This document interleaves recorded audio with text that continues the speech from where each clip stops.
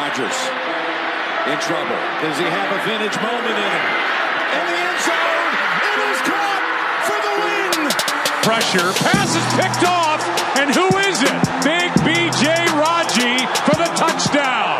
Welcome back to another episode of the Pack's What She Said podcast. I am one of your co-hosts, Maggie Loney, joined as always by the exceptionally talented Perry Goldstein. And today we have another phenomenal guest. She's one of our favorite people in the Packers Twitter sphere and Twitter in general. You may know her for her Taco Bell takes, her stance on IPAs, or you might also know her as one of the editors of Triumph Books.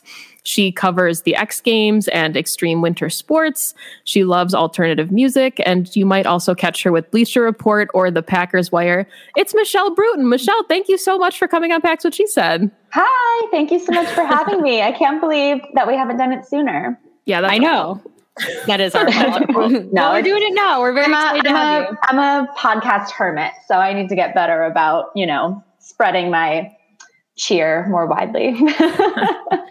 Well, we definitely appreciate you coming on the show. And, we sent you just kind of, I guess, some bullet points. There's not a lot to talk about in the off season, but there's also so much to talk about. We kind of hit on all the talking points in our list to you as they came out on Twitter yesterday. So we feel like we really, really kind of nailed these bubbles. But I guess the first one that we wanted to kind of get your opinion on is just the Packers and free agency in general, right? Like, I think 2019 was kind of an anomaly where they signed a couple pass rushers. They brought in a safety. They brought in some offensive line help. And then last year, they couldn't really do too much. And I think this year, we're going to see that again with the cap situation. So one of the first questions we have is, do you think the Packers do anything in free agency? And if they do, what do you think maybe that looks like? Yeah, so I think that, obviously, free agency, as much as we would love for it to, never exists in a vacuum. And so you always have to kind of take stock of the cap situation. And I think we all know that the Packers is particularly bad this year. But I think I was thinking about this a lot earlier today. And I was thinking that it's fine if you're a team whose philosophy is that about the draft is that you are not going to use it for positions of immediate need, or if you don't think the value is there, you're not going to reach for a player. You only think the draft is for building for the future.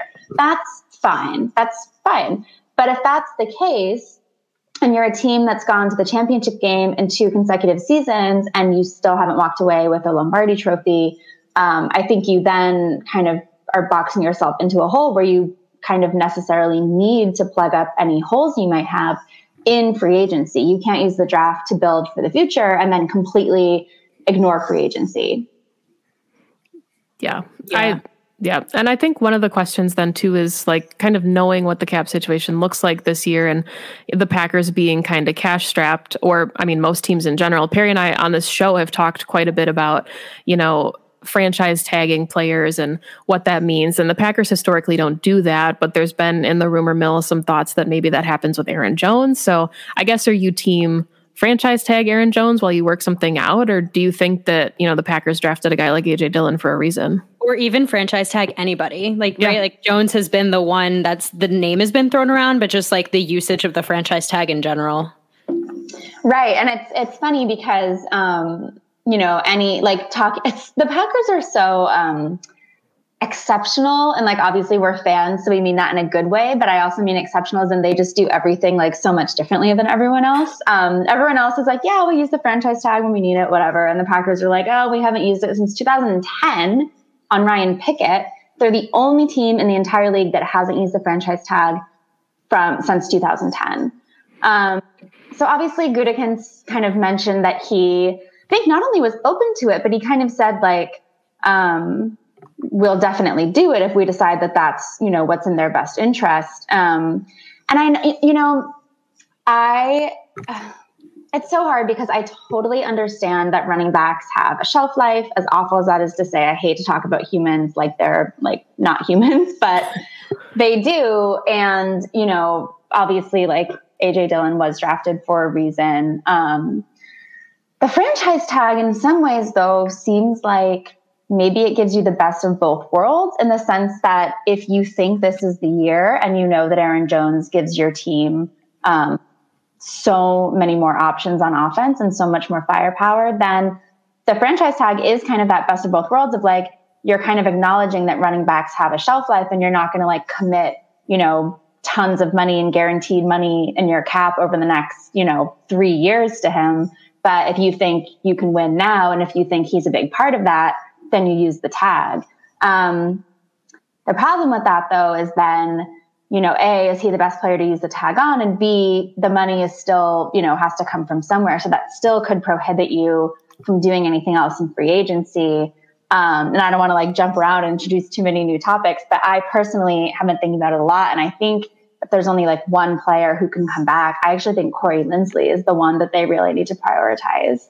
Yeah, we are team bring back Corey Linsley actually over anybody. I mean, he's the best graded center in the league. Like, how do you don't upgrade from that? And continuity on the offensive line keeps Aaron Rodgers upright, and that's how this offense rolls. Yeah, I think the franchise tag, I've never thought about it because like you said, the Packers don't use it. So it doesn't it just doesn't come to mind as an option really to me. And I think from like the Packers standpoint, it does make sense. Like you said, like if you think Aaron Jones is going to be a key piece and play a key role in this offense and potentially winning this season, then you do it. And I think it's only like $8.5 million, right? So any kind of like long-term deal, like he wants way more than that in like any double sort of long-term, right? Like exactly, like double. But like, and so from a free agency standpoint, it makes sense for the team, but from a player standpoint, I can totally understand why players like absolutely hate the franchise tag. Like if he gets hurt this season, it completely ruins like any chance that he has of securing a long-term deal. There's like absolutely no financial security really long-term at all there. But, also if he has another phenomenal season, then it just ups his stock even more in free agency next year. But I don't know. I've been hearing kind of murmurs that the agent that he just signed with, because he switched agents this offseason, is the kind of guy who wouldn't really let something like that happen. So I don't know if it's going to happen for Aaron Jones, but I just think the idea of the franchise tag in a year where you don't have a lot of cap space is just an interesting option. And I think too, with the franchise tag, like I think kind of, Michelle, that goes back to your point of like, what does going all in mean to you and what does that look like? And if Aaron Jones is maybe a player that you think can get you over the hump, then you're more likely to invest kind of those resources and that capital in something like a franchise tag if you think maybe you can get to the Super Bowl on a 1-year rental. So I guess that is kind of something that we wanted to talk about too, is what does going all in and what does success maybe look like for this Packers team, and maybe how do they do that and how do they go all in given, their cap situation and the resources that they're losing. And, like Perry said, you have the best center in the league and he likely will walk. Kind of what does that do for your team? Right. To me, I guess my definition of going all in would be making decisions this offseason kind of with the express purpose of winning Super Bowl 56, not, thinking about the future at this point in time. So I think in one sense, like that means restructuring deals and kind of arranging your cap so that some of your biggest hits are taken down the line in later years. And they've kind of already done that by restructuring Bakhtiari's deal. So that could be a signal to the rest of the league and to the fans that they are sort of thinking about going all in terms of, what it means for this season. But if you've kind of like committed to going all in, that also obviously means that you have to identify any major holes that you think could prevent you from winning the Super Bowl and making sure that you kind of address them to the best of your ability through free agency or the draft. And obviously we've talked about just the cap realities, free agency, Gutekunst said that he would be open to making a splash for the right player, but the money just might not be there. And then like we just talked about again with Linsley, looking at this team last season, it might be that the key, thinking about those holes, isn't, tagging Jones or getting a splashy pass rusher, RIP JJ Watt to the Packers, or getting a big play like wide receiver or slot receiver they could really use. But, Lindsey's coming off his best season, especially in the LaFleur offense. It's so important to have a center who you trust to get into the right looks pre-snap and help you set your protections at the line. And Aaron Rodgers has that with Linsley. And I think that if you're going all in, you can't afford to make major upgrades. you, at the very, very least, you cannot allow yourself to become weaker at a position that was formerly a strength. Yep. Yeah. 100%. The all-in thing is so interesting to me because it feels like an all or nothing situation where it's like either you are just like mortgaging the future and you're putting all your eggs into this season, or you're not doing anything for this season and you're just thinking about the future. But I feel like there is a happy medium there, right? And the Packers are in a good spot, at least in my opinion, because they already have so many strengths at like all the key positions: quarterback, left tackle, whenever David Bakhtiari comes back, wide receiver, cornerback. So they're like in a good spot to make certain moves that upgrade them. Like you said, they don't want to go backwards. They just want to upgrade where they have holes. If the cap was better, I think it would be so much easier to quote, go all in. But I think all in doesn't necessarily have to be this like huge thing that fans think that it is for a team that's already pretty good. Yeah. And I mean, you got to the NFC Championship 2 years in a row. So, and I think that's one of the things that we wanted to talk to you about, because I know, you were one of the people that kind of predicted the Matt LaFleur to Green Bay signing. And you wrote a phenomenal piece about Matt LaFleur and kind of what he could do for the Packers. And that's one of the things that we wanted to talk about was, you had maybe been one of the people in the forefront of, Matt LaFleur is maybe better than the perception of him. Or I know a lot of fans weren't too high on him. I know a lot of people wanted, other coordinators, maybe one from the Patriots staff. But, what are the first 2 years? I mean, how do you think that they've gone? It's hard to say that they could have been better outside of a Super Bowl berth or victory, given, 2 NFC Championship appearances. But I mean, did he kind of exceed your expectations, or did you think like, hey, this is the Matt LaFleur that I'm writing about and thinking that he can be? Yeah, so I wasn't just writing that article that I wrote for Packers Wire kind of to be divisive or to kind of like have something different to say. Like I truly believed it at the time that he was the best, given what I saw the team kind of signaling that they wanted to do, and given their goals, and given Aaron Rodgers and his style of play, I truly felt that Matt LaFleur was the one who could like bring it all together for them. But that being said, I love being right almost more than anything in the whole world. Like it's literally why I'm a Packers fan, because I've told this story all over the place. But like I grew up in New England and I chose them against the Patriots in Super Bowl 31 just to like make my family mad. And then they won. And I was like so pleased with myself that I just like kept at it. And that's how I became a Packers fan. So all of that is to say, I love to be right, but like even I never could have predicted this level of success. He's only the second head coach in NFL history to lead his team to a first round bye in each of his first 2 seasons. They've gone 26-6 in the regular season. They've got 2 NFC titles. They've got, I think anyone who said, I mean, even, Gutekunst, even Russ Ball, even, Packers management, like anyone who says that they thought he would be this successful, I think is lying a little bit, because you just never know. And we've never, literally, this is kind of like an unprecedented level of success. So I'm just glad I didn't write that article and then get egg on my face when he like flamed out in the first, season. But it's truly exceptional. And, you have to be a fan of the laundry, not a fan of the players. And, there's going to be a Packers after Aaron Rodgers, as sad as that is. And I think we all know that the Packers are going to be in great hands with LaFleur for hopefully many years, probably beyond Rodgers. But you really want to see them win now, Yeah. Do you think LaFleur is capable of coaching this team into the Super Bowl or to a Super Bowl win? And it's hard to say this because obviously the Packers did get back into the top 10 in total defense last year, even though it's like hard to imagine. But it's so hard to like isolate variables and look at factors independently. Yeah. I think people want to think that Mike Pettin was the big reason for the kind of collapse last year. And I think that it's really worrisome what we've seen from this team, kind of like letting leads dissipate or like not coming to play in the second half, not being able to close out. And I think those are things you could maybe attribute to a defensive coordinator more than a head coach. And I know that Pettin didn't really have the same like defensive philosophy as Matt LaFleur. And so it's hard to say, like, I think given everything we've seen from Matt LaFleur, I have to say that I kind of believe he can do it. I think changing the variable and defensive coordinator is like a really big test. And I think it'll like really give us a better sense for how much of this success and failure we can attribute to LaFleur versus how much can be attributed to, other factors. Yeah.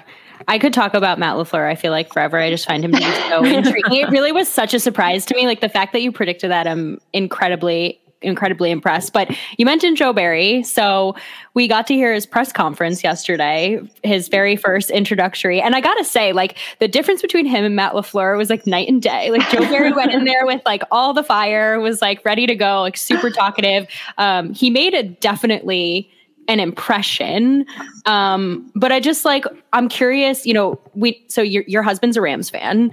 This is true. Yeah. So we've seen on Twitter, I'm imagining you watch a decent amount of Rams football with him. And so maybe a little bit more about Joe Barry than the average person. At least I knew nothing about him in the hire. I'm not even going to pretend like I did, but I'm just curious, just from your experience watching the Rams and also just anything else about him, like what were your thoughts on the hire? And then was there anything from the press conference yesterday that kind of left you with any kind of impression? Yeah. So I think and again, this is actually exactly what we were just talking about with can LaFleur coach this team to a Super Bowl, because you never know how much of the, it all just works together in unison, and you can never really know which factor you can isolate. But you look at the Rams in 2017 when they had Joe Barry and Matt LaFleur on Sean McVay's staff, and that was just an incredible turnaround. And that's kind of exactly what propelled LaFleur then into the role as the Tennessee Titans offensive play caller. And so was that LaFleur? Was that McVay? Was that Joe Barry? Was that a combination of all three? I love the fact that we have now two of the people from that staff that kind of facilitated that literally historic turnaround for the Rams. I think that's super exciting. And that was, kind of part of the reason I wrote that LaFleur article was that was when we were all joking, like anyone who's ever shaken hands with Sean McVay gets a coaching job. And I just thought that, I wanted the Packers to have a piece of that kind of, new system and philosophy. This is a team where we've had some great notable quotables in the last few years, and Matt LaFleur and all gas, no brakes and kind of everything. And I love that Joe Barry was like, we're going to play Fast and Furious. And I was like, yeah. And then he was like, I'm not going to make a bunch of promises, but I promise the guys will tackle. And that's all Packers fans want. That is the only thing Packers fans want is turnovers would be great. Sacks would be great. But can you please just get your fundamentals in order and wrap up your tackles and prevent guys from breaking off for, 50-yard completions. So if the guys will tackle under Joe Barry, he's a success, immediately. Yep. That was the one that stood out to me too. I was like, I'm done. I'm sold. You're going to teach them how to tackle. Fine. Great. I'm ready for it. And it's been such a systemic problem that has kind of followed over from Capers to Patton. I don't know what it is about Green Bay. It's been different personnel, different coaches, but the team is just so bad with the fundamentals and with wrapping up tackles. And I don't know if it's because they're trying to, make plays on the ball or trying to follow their nose to get to the ball to make a turnover, but it's truly a systemic problem. Yeah. And I thought this was really interesting too. And I don't know if any of this was the Matt LaFleur influence in the hiring process, but hearing Joe Barry talk about kind of the existing position coaches and how much he's excited to work with them. And, Mike Smith, Perry and I talked on the show about Jerry Gray maybe being an internal candidate for a head coach. So it seems like, if you're taking Mike Pettin out of the equation, the pieces were there. And if Joe Barry has more success, then I think that also kind of points an arrow to maybe what the problem was, because we're seeing, even on the offensive side of the ball, a lot of position coaches like Adam Stenavich really getting the most out of their position groups. Right. And I think the other thing too, I thought was really interesting was this is a guy who, here's a guy to, Chris and Al, shout out. But this is a guy who, Matt LaFleur has worked with on a previous coaching staff, and he interviewed him for 14 hours. Yeah. So if he could interview him for 14 hours and feel pretty like sure about his pick after that, I don't think anyone could possibly expect any more due diligence. What else could the guy do? He already knew him, and he still, sat on Zoom for a total of 14 hours, which is a nightmare. And he said it is a nightmare. And he said too, like, this was the most thorough interview experience that he's ever had. And he's been in the league for a while. So that says a lot. I also I appreciated first, I think it was Bill Huber who asked about his previous defensive coordinator coaching jobs, and kind of like, we know that those didn't go so well. And he asked him about it. And I really appreciated someone, especially a coach like that, who just took like total accountability for like what happened, just said like, I wear those, I've grown, I've learned from it. He just really left an impression to me of someone who like players will be able to rally around. Like if your coach can admit mistakes and say, here's a lesson through it, I'm going to grow from this, then like he's going to expect that of his players too. And I think I really liked that. I mean, obviously we're not going to go anything until week 1 and we see how the team comes out, or even until like week 10, right? The defense always takes some time, but it left me feeling really good about the person who is going to be leading this group of men. Yeah, for sure. Definitely. And if that's his philosophy that, I've, what did he say exactly? Like, I have scars, but they've taught me, what he said about that, like, hopefully that's kind of like a macro level philosophy, but on like a micro level, if that can help him like turn a team around at halftime, or like get a team to forget a bad loss quickly, like if he can like really bring that philosophy and like truly believes it, that's so important too, because we've seen this team, if things aren't going well by halftime, it's like the second half is just moot. Yeah. And that's something I feel like we talked about a lot in last offseason, where like the one thing that Maggie and I really wanted to see from Pettine this past season, and I think to an extent it got better, but just like whenever things are going badly, they just, the whole team too, offense too, but just like roll over. Like there's no coming back. They only do well with a lead. And things just go downhill like real quick, real fast. And it did get better this past season, but there wasn't a down 20-0. Aaron Rodgers comes back and, leads the team to win, like against the Chicago Bears. There's none of that. And so when they get down, you get nervous. As a fan, at least I get nervous on my couch. So I agree. If that's something that he can do, I think it's something that the Packers have been lacking the last couple of seasons. Yeah.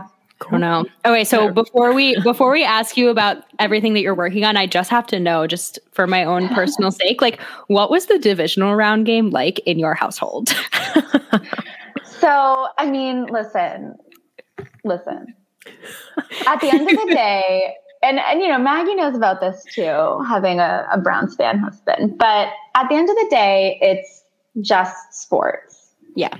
And sports, like, this is kind of, I think that I've been, in my old age, as I get into my mid 30s, I think I've been getting some perspective, and like sports is, it's very real to the people playing it, but to the fans, like, it's kind of fake, right? Like we don't really, this isn't real, like, it's not our livelihood, it's not our whatever. But obviously that's all, like, we're very invested and whatever. But it's not something that should ruin your marriage, right? Like, but we had the unfortunate kind of like hardship a couple years ago of the Bruins and the Blues playing each other in the Stanley Cup final. And I've been a Bruins fan since literally before I could speak. Like, I had like a little cheer I would do for the Bruins when they scored when I was a kid, before I could even talk. So I'm like a diehard Bruins fan. And my husband kind of only got into hockey more recently, kind of because like I love hockey so much. And then all of a sudden he's like, oh, I'm the biggest Blues fan of all time, which fine. But the Blues beat the Bruins in Game 7. And like, I know this is like really ridiculous and dramatic, but like I was upset with him for like months afterward. And so then all of a sudden this game comes along, and I'm sorry guys, this is like really disgusting, but I was like openly rooting for the Bears this playoff so that the Rams-Packers matchup would not happen. Like I so wanted to avoid a Rams-Packers matchup that I like was cheering for the Bears, because I just wanted to avoid it, but it happened again. And, it's just, especially during the pandemic, like that's not the scenario in which I would have wanted to watch that game. Like I would have gone to watch it with my Packers fan friends, and like he would have watched it alone or like with, people who were neutral, but having to both watch it here together, like no one was going to be happy, because at the end of the day, like I'm like a really deep empath. Like that's part of why being online is very hard for me because I feel everything so strongly and I like feel other people's feelings so strongly. So even though I was so happy, I was like so devastated for him that I couldn't even enjoy the win. So it's a bad situation all around. Like you never want to have to watch, one of those high stakes games with your spouse when you're like on the other side of it. Yeah. Like everybody always says, like, I bet you can't wait for a Packers-Browns Super Bowl. And I openly want to avoid that for my entire life. As fun as it would be, and like as much as it would be the easiest game to ever lose because it would make him so happy, I'm like, I don't want that to be something that I have to sit through and then have you like hold that over me forever. We already do that once every 4 years, and that's plenty. And it's just, if you really love someone, like, even if you're so excited that your team won, it kills you to see them so upset. Yeah. Like, you don't want to see them heartbroken. So there's literally no one can win. Okay, so the lesson here for Perry is that she's a Packers fan. I'm like a neutral person. But then if like someone doesn't care about football, like, why even be with them? I couldn't. Because then they wouldn't understand like my level of fandom and love. Right. Sport. Right. So that's funny. Well, let's hope that there's no more Rams-Packers playoff games. Because at least in like the regular season, it's just a regular season game. Like it is what it is. It's not as high stakes as you win or you go home. Yeah. Michelle, this was so fun. Okay, so I don't know why, but I'm like so fascinated with the fact that you cover the X Games. Like I just think it's the coolest thing ever. So how has that been? And I'm assuming you weren't able to go this year because of COVID, but like in past years, have you been able to go before? Yeah. So and this is like, I've loved action sports since I was a kid. Like I don't really like the term tomboy, but that's like the only term that comes to mind. But I was not kind of a social construct, like what you would stereotypically think of as a little girl. Like I was very into BMX bikes. And like literally all I did was like hang out in the woods with my like guy friends and like ride BMX bikes and ride dirt bikes. And I had like photos from magazines of like Tony Hawk and Alyssa Steamer, and, like Ryan Nyquist, like taped up on my wall. So I've always really loved action sports. And I sort of got the opportunity on like some one-off pieces to like write some articles about them. And then I had written enough where it's one of those things where, all the Packers writing I've gotten to do is so amazing, but there's a gazillion people writing about the Packers who want to be the Packers expert. And there's really no one writing about action sports. Like my current gig at Forbes as like the action sports beat writer, I just, contacted them and I was like, hey, can I be your action sports beat writer? And they were like, sure. Like no one had like ever asked them before. And I hear from so many people in the ecosystem now that they're like so happy that there's someone who's like focusing on action sports. But so I've covered in person 2 summer X Games, both in Minneapolis. And then last year I had my first winter X Games, which is like the best. I'm a snowboarder and I just love winter X Games. But it's funny when you say that you assume I couldn't go this year because of COVID, because I actually, they were only having 5 media members on site on the ground in Aspen, and I was going to be one of them. And it was like, a couple local people and then a couple national people. And so I was going to quarantine for 2 weeks and then fly out, and I had to get a COVID test before I left. And I went for my COVID test before I was supposed to fly out, and it came back positive. And like, I had like said this multiple times, like I'm really good friends with one of the girls who works in ESPN PR. And I was like working with her on like the plans to go. And I was like, I just feel like my test is going to come back positive for some reason. And I won't go to the show. And she was like, why would you say that? That's crazy. But my husband's a doctor and he's in the hospital all the time. And literally like in the 2 weeks before I went and I was quarantining, I like went into Starbucks once and I went to my corner grocery store once. So either vaccinated people can transmit it or you can get it from going into a coffee shop for 5 minutes. But either way, it was like horrifying. And then I got symptoms and it was bad. So long story short, I didn't get to go to X Games this year, but I love it so much. I just think that, all athletes are so amazing and fun to cover, but I think action sports athletes, just by virtue of like, they don't, unless you're like Shaun White or Chloe Kim, like they don't get the huge media attention unless maybe it's like the Olympics.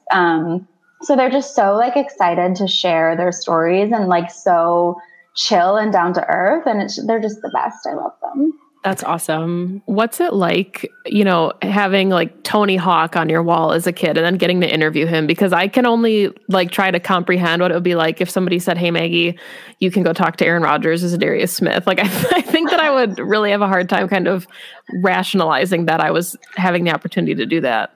I mean, maybe this is like not very professional, but I definitely cried. I just couldn't. Oh, I would. Again, like I'm such an empath and I feel things so deeply. So I just like couldn't process what was happening. I didn't cry in the interview on the phone. I cried like when I found out I was going to get to interview him. But I would say that was probably like, if there was, any action sports athlete, like my number one, like in football, right, it would be Aaron Rodgers. And in action sports, I would say the number one person I'd always wanted to interview was Tony Hawk. And then this past year, I got to talk to him. And it was so cool, too, because he was talking about, like, he's going to create a new vert skateboarding contest. And I love vert skateboarding. Like, I loved the Tony Hawk games. I, like, grew up, like, loving vert skateboarding, which is, like, the least popular form of skateboarding right now because it's all about street. So just, like, getting to talk to him was just the best. That's amazing. That's such a like special moment in a career to be able to interview someone you like idolized as a kid. My sister actually used to play the Tony Hawk like Xbox game. That was literally all I did in high school was like play the Tony Hawk game and go to Taco Bell. I actually, in your intro, I mentioned Taco Bell and I've been thinking about this. I've been saving this question because I had Taco Bell yesterday. Huge Taco Bell fan, but my husband. What was your order? I do the cheesy gordita crunch, but I know that you're a big Crunchwrap person. So, but my husband is a type 1 diabetic. So those are all like the cheat foods that I get when he's out of the house so that he doesn't know that I ordered them. But I also know that you're a big beer connoisseur. So I was saving this for the end, but if you could only have either Baja Blast or IPAs for the rest of your life, what would you choose? Oh my gosh. Killing me. Save the best for last, Maggie. Who cares about the Packers anymore? Like this is what we need to know. Yeah. This is so hard. If I can't have Baja Blast, can I have like OG Mountain Dew? Yeah, if you have Baja Blast, you just can't drink IPAs, but you can have other beer. Oh, I only drink IPAs pretty much at this point. I used to be I used to have a good beer palate, and I think the IPAs they damaged my taste buds so much that now I can only drink like double dry hop, double IPAs because my tongue is just like, where are the hops? Yeah. I think if I could keep IPAs and then I was allowed to have like regular Mountain Dew, I guess I would have to do that because that's the thing. If I could have IPAs, I would still drink regular Mountain Dew. But if I couldn't have IPAs, I don't know if I would really drink any other beer or enjoy it as much. So maybe the Baja would have to go. Interesting. That is interesting. I knew it would be a tough one. That's why we saved it. Maybe you can like doctor regular Mountain Dew to make it taste like Baja. Well, I'm sure you can. But nothing tastes as good as getting it from the fountain. I know. What's your favorite local brewery near you guys? Oh, so that's living in Chicago is just the best because I didn't drink beer before I moved to Chicago, which I feel like is like a dirty secret. I've lived here for 8 years now. I'd say actually probably what I'm drinking right now. So I'm drinking a beer from the brewery Hop Butcher, which is from Darien, Illinois. So a little bit outside the city. And their kind of like claim to fame is they do all of these like really hazy, dank, dry hopped, double dry hop, double IPAs. So I think Hop Butcher is a big one for us. We also love Maplewood, which we've talked about a lot on Twitter. There's so many great ones. Yeah. And that's like kind of my husband's and my like hobby, for lack of a better word. Like every week we go around. Our favorite bottle shop in Chicago is Bitter Pops, and they carry like all the craft breweries we love. And then I think like single-handedly have been keeping the craft breweries in business. When we go to Maplewood, maybe I shouldn't like say this to the world, but when we go to Maplewood, we've been tipping them so much virtually, and we've been buying so much of them that they always just like throw in like a free 4-pack of Sun of Juice when we go, just because like we're always there. Yeah. You have to support the local businesses. Yeah, right now. you have to. I've been getting a lot of Energy City in my Tavora boxes, and I have to say I have yet to have a bad beer from them. They're in Illinois too, I think. I don't know if they're close to Chicago or not, but I can't get enough. Like, I've been really into sours recently, and they just have such good ones. Yeah. We just have friends who went to Massachusetts because that's where she's from, and they brought us back Trillium. And I don't think they even really realized like what a gift that was, or like how rare, hard to get, or how much money people would pay. But like, they just showed up with it with a Black Dog tote bag, and I was like, this is like my life in essence. Like, thank you. Oh, that's awesome. Well, if you're ever in New York and you want some local brewery recommendations, I got you. Yes. Because there are a ton now in Brooklyn, and I've been trying to order with Tavora and then also from my local places also, because they're definitely hurting. But hopefully now that it's getting warm out, people can go and sit there and sit outside. So right. I don't want to make everyone wait while I try to look it up on Tavora, but there's a bunch of New York breweries that I just ordered from on Tavora, and I'm really excited to try them. One was in Brooklyn for sure. Maybe they were all in Brooklyn actually, but yeah, Brooklyn's really killing. And that's the thing, right? For a great brewery, you just have to have like a great water source nearby. Mm-hmm. So it's like Denver, New York, Chicago, like anywhere that's on the water, is going to have good beer. Yep. If neither of you have ever been to Asheville, North Carolina, highly recommend. It is like the brewery capital of the United States. We went there on our honeymoon, and they actually just posted some beers from one of the Asheville breweries on Tavor today. So I ordered those immediately because I wanted to reminisce. But yeah, this is why I wanted to have you on. There's like a little bit of Packers, a lot of Taco Bell, a lot of beer content that our listeners are, really here for. Yeah. What else is life if not, beer, Taco Bell, and Packers? There you go. Nothing. I think that does it. I think is there anything else that you're working on that you would like to plug on our show? Otherwise, feel free to just send out your social media. So if people aren't following you, they know where to access all of your really good content. Yeah, thank you so much. And thank you so much for having me on. It's been so fun. So I'm on Twitter at Michelle Bruton. I'm actually going to be I just signed on like a little mini contract with Bleacher Report to do some NFL free agency stuff for them this month. So that'll be like at the end of the month, which will be fun. And then I'm not writing for the Cheesehead TV draft guide this year because I just have like way too much going on, but I'm editing it. So I'll get to read everyone else's really great contributions, like be the first person to get eyes on them, which is exciting. And I'm doing a lot of music writing these days too. And I have a really cool article coming out this week where I interviewed the lead singer, or like the co-lead singer of one of my favorite bands, Tiger's Jaw. So that article is coming out this week on The Alternative too. So a lot of cool stuff going on. You write about everything. It's very impressive. I know. It's very exhausting. Well, I can't wait to read what you're doing for Bleacher Report. That's awesome. Thank you. Yeah, it'll be fun. I love when that happens because it really forces me to be on the up and up. Like, it can be easy to kind of fall, if I'm not covering the Packers daily anymore, like really plugged into NFL free agency, it can be easy to kind of slip off and fall a little bit behind. So when I have like a little mini contractor project, it really forces me to dive back into it, which I love because that's like how I got my start, writing about the Packers through Bleacher Report. So it should be a pretty unique free agency also that we're seeing this year. So yeah, it'll be really interesting to like be super plugged into what's going on. I know this is a little bit off topic. I know we're trying to wrap up, but Maggie and I saw a tweet today, and I'm sure you did too, about just like how many players are going to be kind of released and out there on the market. And I just don't think that we've seen an off season like this in a very long time. No, it almost feels like, I've been thinking about this, that the NFL is sort of starting to feel like the NBA, where people just sort of like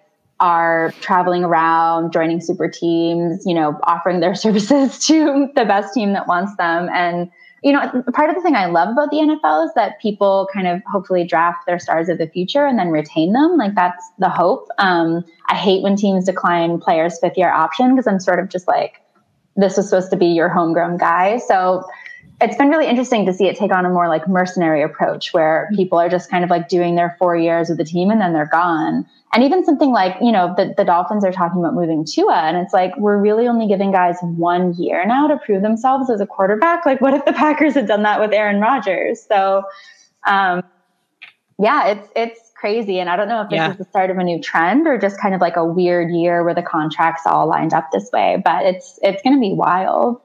Yeah, I guess we'll see what happens after this season. I am in the camp where I hope it's not like the NBA, because I agree with you. I like those sort of players, and it's so rare now where players, retire with the same team that they were drafted by. But I appreciate that so much from the NFL. Yeah. This was so fun, Michelle. Thank you so much for coming on. This was so fun. Thank you for having me. Yeah, this was awesome. We are trying to make it a habit of getting more guests on, and primarily, women that we admire and look up to in sports. And you are absolutely one of our favorites. We read everything that you write, and can't wait for you to get, I guess, to the X Games next year when COVID is hopefully non-existent. And looking forward to all of the work that you'll be doing. Make sure, Pack's What She Said listeners, that you give Michelle a follow. You know how to get around Perry and me at this point. You know what our Twitter handles are in the podcast Twitter. But thank you, as always, for listening to the show. Go Pack Go. Go Pack Go. And Jones out in front. They're trying to chase him down. He's inside the 10, and he is in for the touchdown. The title is